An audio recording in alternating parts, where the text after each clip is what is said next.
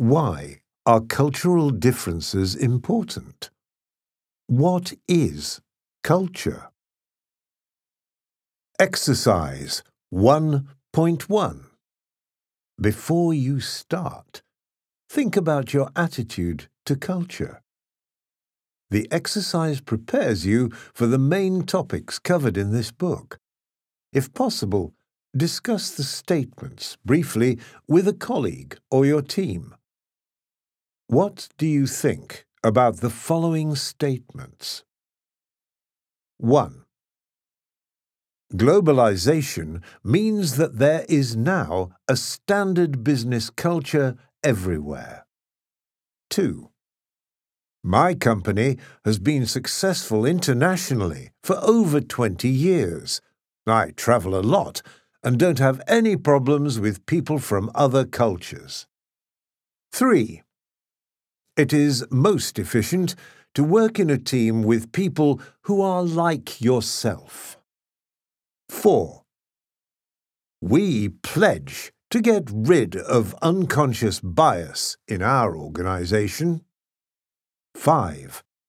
At last I've found what I need.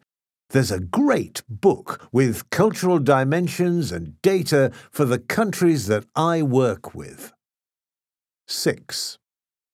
I'm a native speaker of English, so I'm lucky that I don't have any problems communicating internationally.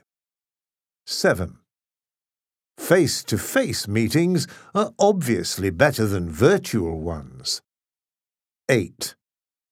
My door is always open. If a team member has a problem, they just need to come and see me. 9. The others accept my opinion because I am the expert in the team. 10.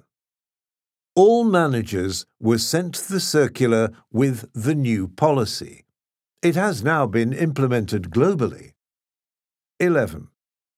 I've been there several times on holiday with my family. I'm sure we will have a great time when I start my 3-year assignment. 12. When in Rome, do as the Romans do. Pause now while you complete these questions, and then continue listening when ready for the suggested answers. 1.